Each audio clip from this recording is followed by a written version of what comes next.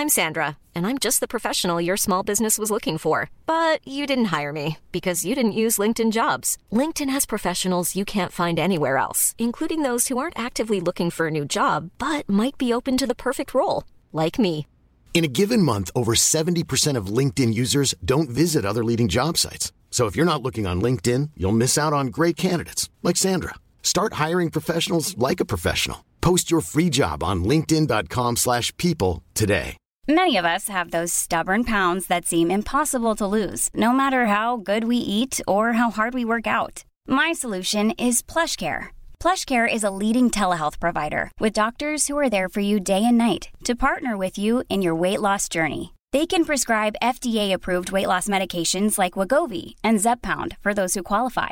Plus, they accept most insurance plans. To get started, visit plushcare.com/weightloss. That's plushcare.com/weightloss.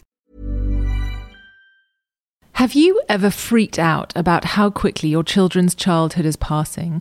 Worried you're going to forget all the little bits, the comments, the toys, the funny moments, the bits that make it so magical? Well, here's the solution. The Book of You is the most charming and innovative record of childhood that I've found, with a series of fun questions that you'll fill out every year. Things like, what was the naughtiest thing you did this year? And if you're in charge for a day, what would you do? The delightful answers will build a lasting memento that you'll treasure for years. The Book of You comes in 6 vibrant colours, beautifully bound in fresh linen. I not only have them for my children, but I've given them to all my friends' children. To order your copy or to find out more, visit colourchronicles.com, and for 10% off your order, use the code THEPARENTHOOD. All one word, all capital letters. Hello and welcome to The Parenthood. We're constantly told that being a parent is the most important job we'll ever do. When it comes to raising the next generation, it's a job we often have a good idea of how we'll do it. Many of us imagine the kind of parents will be kind but firm, patient and loving, open and honest, but with the skill of teaching them about the world in an age-appropriate way. I'm sure all of you listening who are actually in that parenting stage will agree that the reality is often far from what we'd imagined, because you need patience of epic proportions, and all of this is a lot harder with extreme tiredness. I don't think I'm alone in often feeling guilty that I'm not always parenting in the way that I'd hoped. So with me today, I've got 2 parenting experts who've spent a lot of time examining this dilemma. Dr. Angharad Rudkin is a clinical psychologist whose work with children of all ages and their families has spanned 15 years. She's collaborated writing books with Tanith Carey, and our other guest, a journalist and author whose many books have tackled the complex challenges that parents face. Thank you both for being here and agreeing to talk about this slightly abstract topic, but I think something that parents really do want to talk about. The idea that we want to finish our parenting experience feeling that we've done a really good job, but often the expectations that we've set ourselves are unrealistic and we don't achieve them and we feel disappointed, and then that disappointment affects the way we parent. So we're told that being a parent is the most important job we'll ever do. Why is this? Why is being a parent so important? I think it's the lasting legacy. I don't think any other job, I mean, prime ministers maybe can leave a lasting legacy. But actually, it's the only job we'll do where our work will live on hundreds of years after we've gone. Because how we parent our babies determines what kind of person they become, is that right? Absolutely. And also how they raise their children. Yeah. Mm-hmm. And then how they raise their children affects their children, how they raise their children. So it's just a great big cycle. So it's so important to do it in a way that you feel suits you, rather than in a way that's perfect. Because if you had a perfect parent, it would be a tragedy for a child, because they would such good news. They would grow up with such a sense of how could I ever be like that, and actually living in a very imperfect world would become intolerable for them, because this isn't kind of the blueprint that they've been set by their parents. So the very first message I would say is, do not even aim to be a perfect parent. I suppose it would be like being parented by Siri. Yes. Emotionless and always quite vanilla. Absolutely. Always responding to every need. Yes, yes, and not leaving you as a child to develop any skills yourself, because you've got this perfect parent swooping in and doing it all for you. So actually, it's very important to be imperfect. Tanith, you talked in the book about how formative childhood is. What are the most formative years? Is it up until a certain age, or does the brain continue to develop throughout our lives? Well, when children are born, I mean, they have a very basic structure for the brain, and it sort of develops from the bottom floor up. And how that brain develops and how children become emotionally able to deal with how they are able to deal with their emotions is very much down to how we parent them. So we can give them better types of emotional regulation that work better for them. So I think that how being deeply empathetic as a parent and helping to see the world from their point of view and respond accordingly is really important in terms of in the first 7 years, would you say, Gareth? Yeah, absolutely. And what research has shown that actually those first 2 to 3 years is absolutely crucial. Well, they talk about the first 1,001 days, don't they? That's it. Because there's kind of one very popular theory at the moment about attachment theory, and it's about your first relationship that you have as a human, which will probably be with your primary caregiver, usually mother, not necessarily always so, will set the blueprint for all future relationships. And that relationship with your primary caregiver, it doesn't need to be, as I said, shouldn't be perfect at all, but it should respond to your needs in a way which makes you think, well, tell you what, I'm quite lovable, and the world's quite an okay place, and actually people are to be trusted. And they're the 3 things, the sort of 3 pillars that if you then have that in your first couple of years, and of course none of this is sort of consciously, verbally sorted in your brain, it's all through senses, then actually you grow up to be someone who's far more likely to engage with the world thinking, well, I'm lovable enough, people are to be trusted, and the world's an okay place. And that opens up all sorts of possibilities then. And you mentioned before when we were talking about how important this job of parenting is that how you parent your children determines how their children will be parented. Is there any evidence to support, I mean, it's kind of the first I've really heard about it, but of course it sort of makes sense. How impactful is the way that you were parented? What was the impact on your ability as a parent? It's the major influencer. And if you think about attachment theory, so if you were brought up thinking you're lovable, the world's a safe place, etc., you will bring up your child then in being a parent who feels pretty much okay about themselves, has an okay relationship with their partner, doesn't go around feeling terrified about the world all the time, and that then is reflected in how you parent. So that's the positive cycle that can go on generation after generation. If you've had the misfortune of not being part of that positive cycle, it doesn't mean you're stuck in a negative cycle forevermore.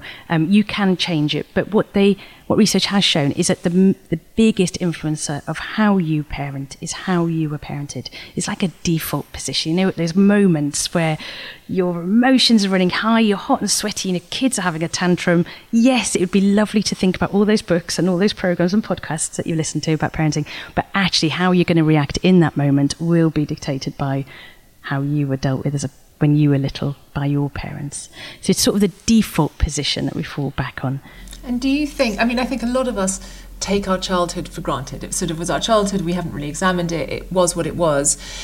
Do you think it is worth, when you become a parent, that you maybe sit down and reflect about how you were parented and whether there are any issues that you might not even notice that might be able to be addressed, that might improve your ability to parent? Yeah, I think you will inevitably be a better parent if you examine what the hotspots were in your childhood and what you might be bringing forward. Because it's not really fair on your children to kind of carry any kind of pain that you had without dealing with it first and making sure that doesn't transfer onto them, and maybe identifying your buttons, the buttons that they might press, or as they grow older, what things are particularly making you angry. For example, if you came from a very authoritarian background, you might regard disobedience as absolutely the worst black and white offence that your child could possibly commit. So you might have to look at where those very intransigent ideas came from. So you might have to see what worked for you, whether your father absolutely struck you with terror when he shouted at you, and maybe you think that's still working with your child. So I think be really aware and just take it back to your own childhood and just see what's triggering you with your children? What is the thing that really makes you angry when your children do something? Do you know what I mean? And just try and sort of work backwards if that's possible. I mean, I'm not saying it's easy work, but I mean, any consideration is always going to be better than no consideration. And from a practical point of view, if you haven't had a particularly traumatic childhood, but you think it would be worth addressing it, is this something you sit down with a therapist with, or could you just maybe discuss it with your husband or with a friend? How can you address this? I think all of those options, absolutely. You know, when you first meet your partner, it might be that you have the conversation about exes and what other relationships you had and what worked and didn't, and you can do the very same thing as you start to become parents, when you've been parents for a while, as you head into teenage years. You know, it's constantly reviewing and coming back to your hotspots, as Tanith says, or the things that you feel like you do particularly well, or the things that just, I don't know, that just make you react in certain ways. So keeping on reviewing it, because this is a job and you have annual appraisals in your job. Come back as co-parents, or if you're doing it by yourself, chatting to siblings or friends or therapists, just to get that chance to reflect. Why is it that I do this when they do that? Why is it I feel like this? Why am I so het up about that? Just questions that will help you understand yourself a bit better, even if it doesn't translate to behaviour change. Yeah. But obviously the kind of the thing that makes it a bit more complicated is that most of us don't parent alone. There's someone else in this dynamic. So there's someone else's complex personality, complex parenting history. So presumably, I mean, I definitely see a lot of conflict emerging within a couple about how to parent, and we all know that consistency is quite important. Do you think you need to sit down with your partner really before you have children and just say, let's just think about what we're going to do, what we're going to be like as parents, and what we want to achieve as parents? I think absolutely, yeah. I think that would be so incredibly constructive if we did that more. And you know, you can have to do it even before you have children, like at any point. What are our values? What kind of child are we trying to create here? You know, how do we want our child to look back at their childhood, and just ask each other all those really important questions to see where your common ground is. It's so important with child raising to be on the same page with your parent. And to think about what kind of parent, like you say, that you want to be, because it's very hard for us to define or to measure how well we think we've done when we look back if we don't know what it was we were trying to do anyway. So we can't measure our success as parents by our children. You know, if they're having a very bad day and they've been absolute terrors, and you go to bed that night and you think, I am such a terrible parent, that isn't the only thing at all that is influencing your child's behaviour. Just in the way that if they've been brilliant and amazing and they've achieved something extraordinary, you can't really take that much credit as a parent. You know, these are autonomous beings who just find their own way through life. So really what we can do is measure ourselves as parents. Was I the kind of person that I wanted to be today? Maybe for about 50% of it. I was hideous for about 20%, and 30% is kind of okay. So it's just thinking what kind of, you know, before you become a parent and all the way through being a parent, what kind of parent do I want to be? Do I want to be fun? Do I want to be overly caring? Do I want to be adventurous? Do I want to be exciting? You know, what is it that I want to be as a parent? All of them. All of them. I want to be everything. Time. You get to scrunch that paper up and throw it away. But I mean, one of the tensions I see a lot between parents is like importance on academics. So one parent might be like, 9 A stars at any cost, and the other parent might have a more relaxed approach. Or discipline is another one. You know, how strict do we want this home to be? That can also cause a lot of problems. I mean, how do we address children's, misbehaviour or behaviour that we don't like? So I think if we can work out our values a bit more. I mean, to me, parenting is all about producing the most emotionally resilient child, and maybe a child who can really express their emotions and talk and trust you and feels a sense of connectedness with you. That's what I am always trying to achieve with my children. and I think having children that people like, I think that's probably the biggest tick you could ever give yourself as a parent, in a way, because if people like your child, then they're going to have an okay life. You know, it's not going to be, guaranteed easy life, but it's going to be an okay life because people will always respond to them with warmth and generosity. So having likeable children, I think a lot of parents don't see that as an important outcome. Because they do hook it, like Tanith says, onto how many A stars or how good they are at the violin, or how which is a really simplistic way of looking at a person. Absolutely. Whereas actually you're bringing up a person who's living in a world full of people, so you want them to be somebody who people like. Well, and I suppose you also, I think, I want to raise children that are happy and happy for as much of their life. You know, we can't all be really, really happy all the time, every day, 7 days a week. Obviously, that's totally unrealistic. But ultimately, if I look back at them when they're grown-ups and I think they're just content people, whether or not they're in an amazing job or a less amazing job, or, as long as they're happy, I think that is, for me, that's the most important. I don't care whether or not they're wealthy, or if that's not what they want to be. And it's taking it to the next level of, therefore, what makes children happy? What makes people happy? And if you think about what makes us happy, it's relationships. It's the people that we feel connected to. And if we happen to earn a bit of money or not, or we're famous or we're not, or we drive a nice car or we're not, actually the happiness comes from relationships and love. And that's what we can give our children, is the capacity to give and accept love in relationships. Hey, I'm Ryan Reynolds. Recently, I asked Mint Mobile's legal team if big wireless companies are allowed to raise prices due to inflation. They said yes. And then when I asked if raising prices technically violates those onerous 2-year contracts, they said, "What the f*** are you talking about, you insane Hollywood ass?" So to recap, we're cutting the price of Mint Unlimited from $30 a month to just $15 a month. Give it a try at mintmobile.com/switch. $45 up front for 3 months plus taxes and fees. Promo rate for new customers for limited time. Unlimited more than 40 gigabytes per month. Slows full terms at mintmobile.com. Hiring for your small business? If you're not looking for professionals on LinkedIn, you're looking in the wrong place. That's like looking for your car keys in a fish tank. LinkedIn helps you hire professionals you can't find anywhere else, even those who aren't actively searching for a new job but might be open to the perfect role. In a given month, over 70% of LinkedIn users don't even visit other leading job sites. So start looking in the right place. With LinkedIn, you can hire professionals like a professional. Post your free job on linkedin.com/people today. One of the things you talk about in your book is child-centered parenting, where essentially the child is at the centre of your relationship and they know it. Just talk to me a little bit about that concept. I think that concept came from growing evidence that actually parents and children's well-being is better, higher, if they're being brought up where the children have a voice. So what child-centered parenting doesn't mean is that the child is a boss and they rule the roost and you've got to somehow work your way around them. What it does mean is that as a parent you listen and you ask and you're respectful of your children and their needs, and then you work around that as the centre. And I think it also revolves around the fact that you are now a pretty fully formed human and they are not, and they are entirely powerless and reliant on you at the beginning of their lives for their safety and their well-being. So it's almost just remembering that, your work is not nearly done. We're never really done, but you're far more ahead of the game, and they are very much reliant on you. So and one of the things that sort of slightly worries me about the parenting trends is, it's so difficult, and all these books about how stressed they are and the kids are a pain. I just don't think you wouldn't invite someone to a dinner party and then complain about them turning up.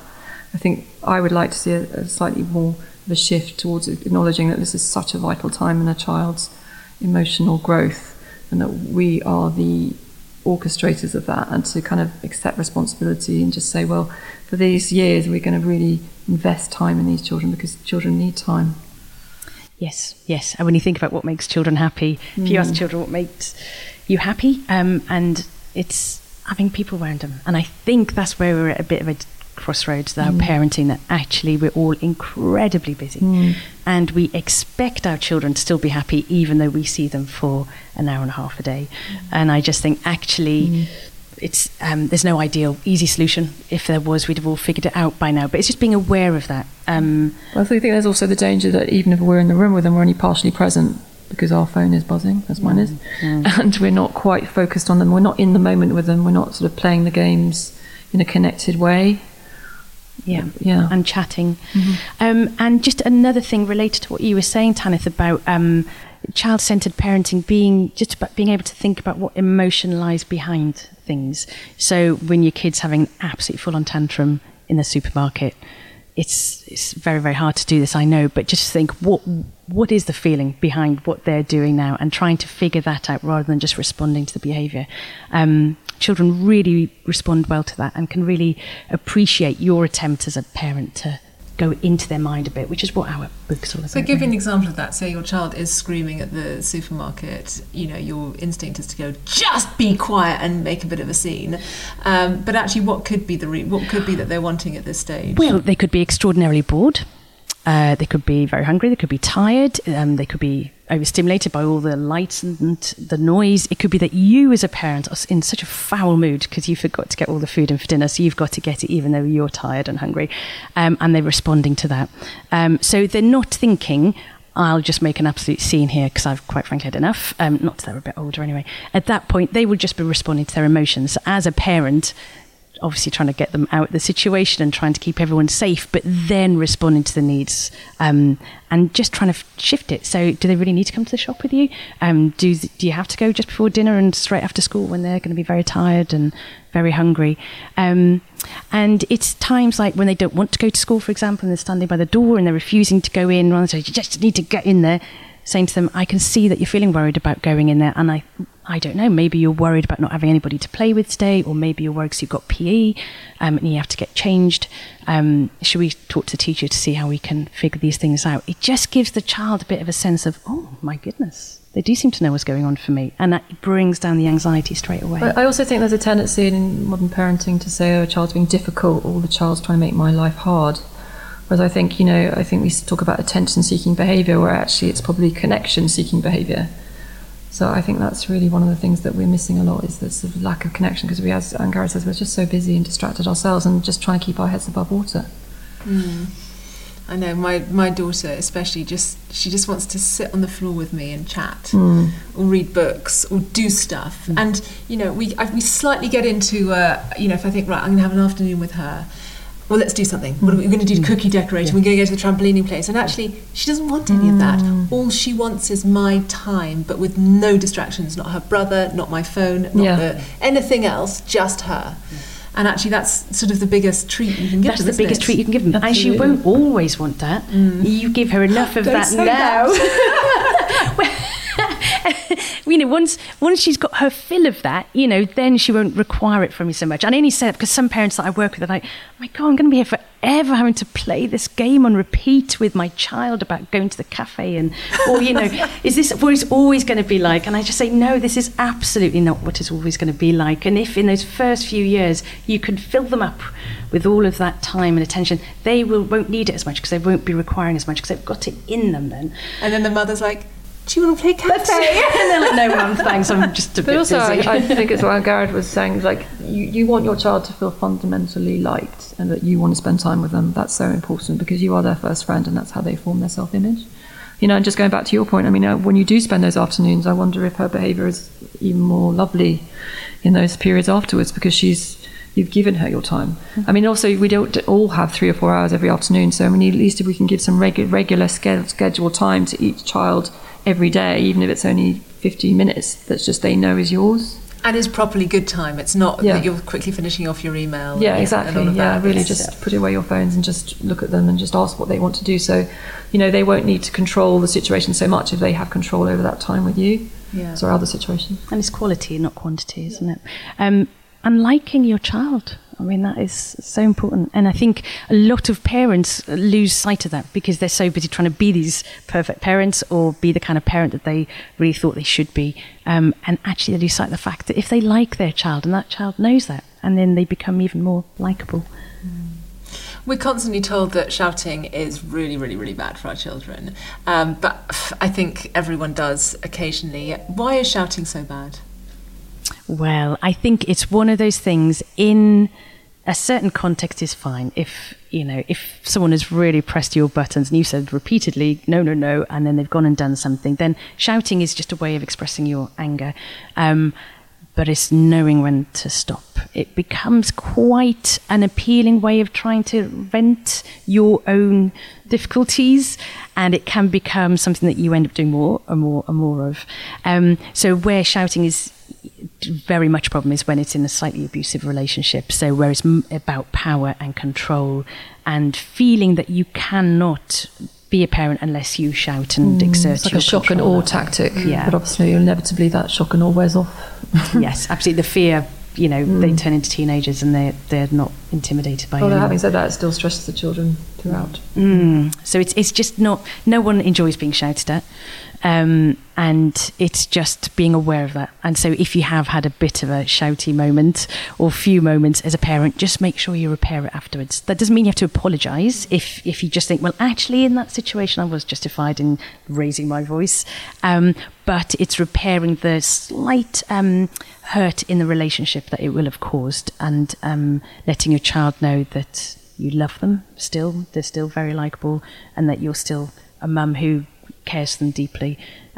It's just that you just got a bit frustrated. But what we talk about a lot in What's My Child Thinking is that when you get to these conflict points, then everybody's fight or flight antennae are up. And, shouting at your child is not really... If you're shouting at your child, they're in a state of high alert. They're not really listening to you anyway.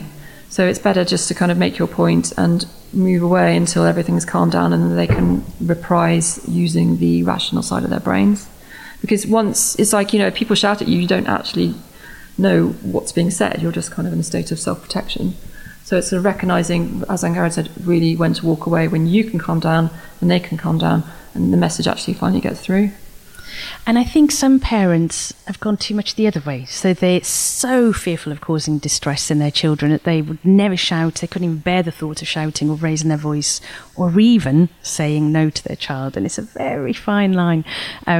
So I think parents who have put themselves under that very, very sort of high expectation need to understand that actually children need boundaries. And I worked once with a parent who had, when she looks back at her childhood, she had absolutely no boundaries at all. She could do whatever she wanted, and she was the envy of all her friends. Oh my God, your mum doesn't care whether you're out till this time or whether you go to the park or not. And she said she used to be so jealous of all her other friends because they had parents who cared enough to say, no, you need to be back by 10, or no, you can't go to the park on your own, or no, you need to have dinner here first. So that really highlighted to me that actually boundaries is a way of showing that you care, and asserting those boundaries, if that means talking quite loudly sometimes or shouting, is okay. And it actually helps your child to understand there's a line and I need to not cross that line, because if I do, then there are consequences that are unpleasant, such as being shouted at by mum or dad. Probably one of the biggest challenges parents today face is that quest for perfection. The idea that when you're thinking about what kind of parent you're going to be, I'm going to be perfect. I'm going to do it well the whole time. And that is totally, as we all know, unattainable. And in fact, there is scientific evidence that being a good enough parent is what we should all aim for. Tell me a bit about this concept of being a good enough parent, because I think to a lot of people it would be quite new. Well, this was a concept introduced by Donald Winnicott, in which he observed that basically a parent who tries to be perfect, they then get anxious about when they make mistakes, and therefore that anxiety is transferred to the child. So it's basically, to be a good enough parent, you meet their needs most of the time, you're generally empathetic, you're generally connected with them, but you don't have to be perfect in every way, and it's actually quite foolish even to try. So slightly in this Instagram generation where we're all looking at other mums looking incredible and beautifully dressed and perfectly behaved children grinning in the pictures, that's slightly contributing to that sort of very kind of superficial idea of perfection, whereas actually we need to give ourselves a little bit of a break and just to accept that even to try to be perfect, as Angharad said earlier, is actually not going to help our children. No, and it's about having a happy parent. That is the most important thing. Happy enough parent who is a human and not a sort of highly manufactured robot or a version, just a sort of a photoshopped version, really, of who they really are. So growing up with a perfect or trying to be perfect parent is really damaging for a child, in fact, because the messages that they're being given is, unless you're perfect, you're not good enough. So the very messages that you are giving yourself as a parent, oh my gosh, if I'm not a perfect parent, I'm a rubbish parent, are the very messages that your children will then absorb. I'm not perfect, therefore I'm useless. Whereas actually we've got this massive spectrum, and if we vaguely head over halfway occasionally on the good days, that's great if we're heading towards being relatively good. But most of the time we just bumble our way in the middle, and we're sometimes good parents and sometimes not so good parents. Well, I think if we're parenting our children most of the time from a position of seeing life from their point of view, from a position of empathy and a position of being connected with them, so that you can communicate and they can tell you that they can express every emotion to you, and you can be frank and open with them. And I think that's really what the core values we should be trying to aim for. Yeah. Would that be right? Yeah, absolutely. Mm-hmm. And you respect them and you like them. Yeah. And teaching them how to be imperfect and how to deal with that and how to make mistakes. Yes. Someone once said to me, if you're always the perfect parent and they're only ever around people that talk to them in a measured way like they should and really think about what they say, when they eventually get into the world and they realise that no one's perfect and someone shouts at them when they shouldn't and someone behaves to them in the way that they shouldn't, the world is going to fall apart because they've never experienced that. And you do sometimes see that. You see a child who experiences not bullying but a bit of nastiness and they just can't cope. And there is an element of, I have had this conversation with my children, sometimes people will be nasty. That doesn't mean they're nasty people. That means they've made a mistake. And it doesn't mean that you can't deal with it. You just have to rise above it, take a deep breath and move on. And actually, whenever I feel that I mess up as a parent, which is quite frequently, I do give myself solace that I'm teaching them how to engage in an imperfect world, which is ultimately the world we live in. Absolutely. And things like, when I work with teenagers who have intense anxiety around school, sometimes it's to do with this huge fear of failure that has been created and exaggerated by being brought up by parents who are so intent on perfection. And their fear of failure means that they can't bear to be in a classroom where the teacher tells the whole class off because they've been noisy. And they get incredibly anxious because they've been part of this group being told off, even though they've done nothing wrong at all. And it takes a lot of unravelling of that anxiety to help them deal and manage that. So I think always have your eye on the long term as a parent and think, what messages am I giving my child now, which even if they don't seem to be having masses of impact on their behaviour now, may well do in 10 years' time. I was reading your book while I was away in the summer. I had 4 weeks off and was with kind of my kids the whole time, and partly out of guilt because I feel that I don't spend enough time with them. But the bit that I remember reading was, what a child wants most is a happy and relaxed carer.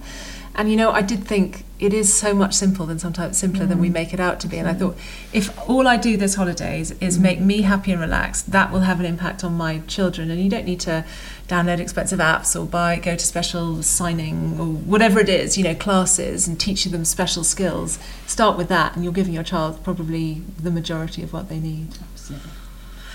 Thank you both so much for being here. I'm so reassured hearing you speak. It's such a sort of life-affirming conversation.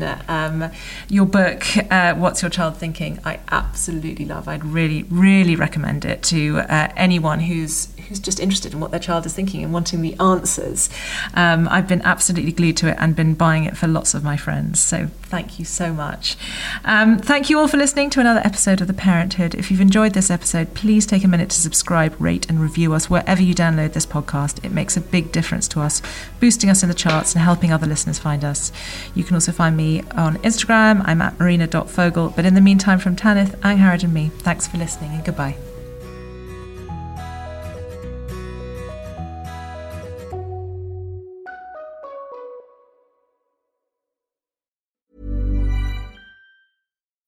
When you need mealtime inspiration, it's worth shopping Kroger, where you'll find over 30,000 mouth-watering choices that excite your inner foodie. And no matter what tasty choice you make, you'll enjoy our everyday low prices, plus extra ways to save, like digital coupons worth over $600 each week. You can also save up to $1 off per gallon at the pump with fuel points. More savings and more inspiring flavors make shopping Kroger worth it every time. Kroger, fresh for everyone. Fuel restrictions apply.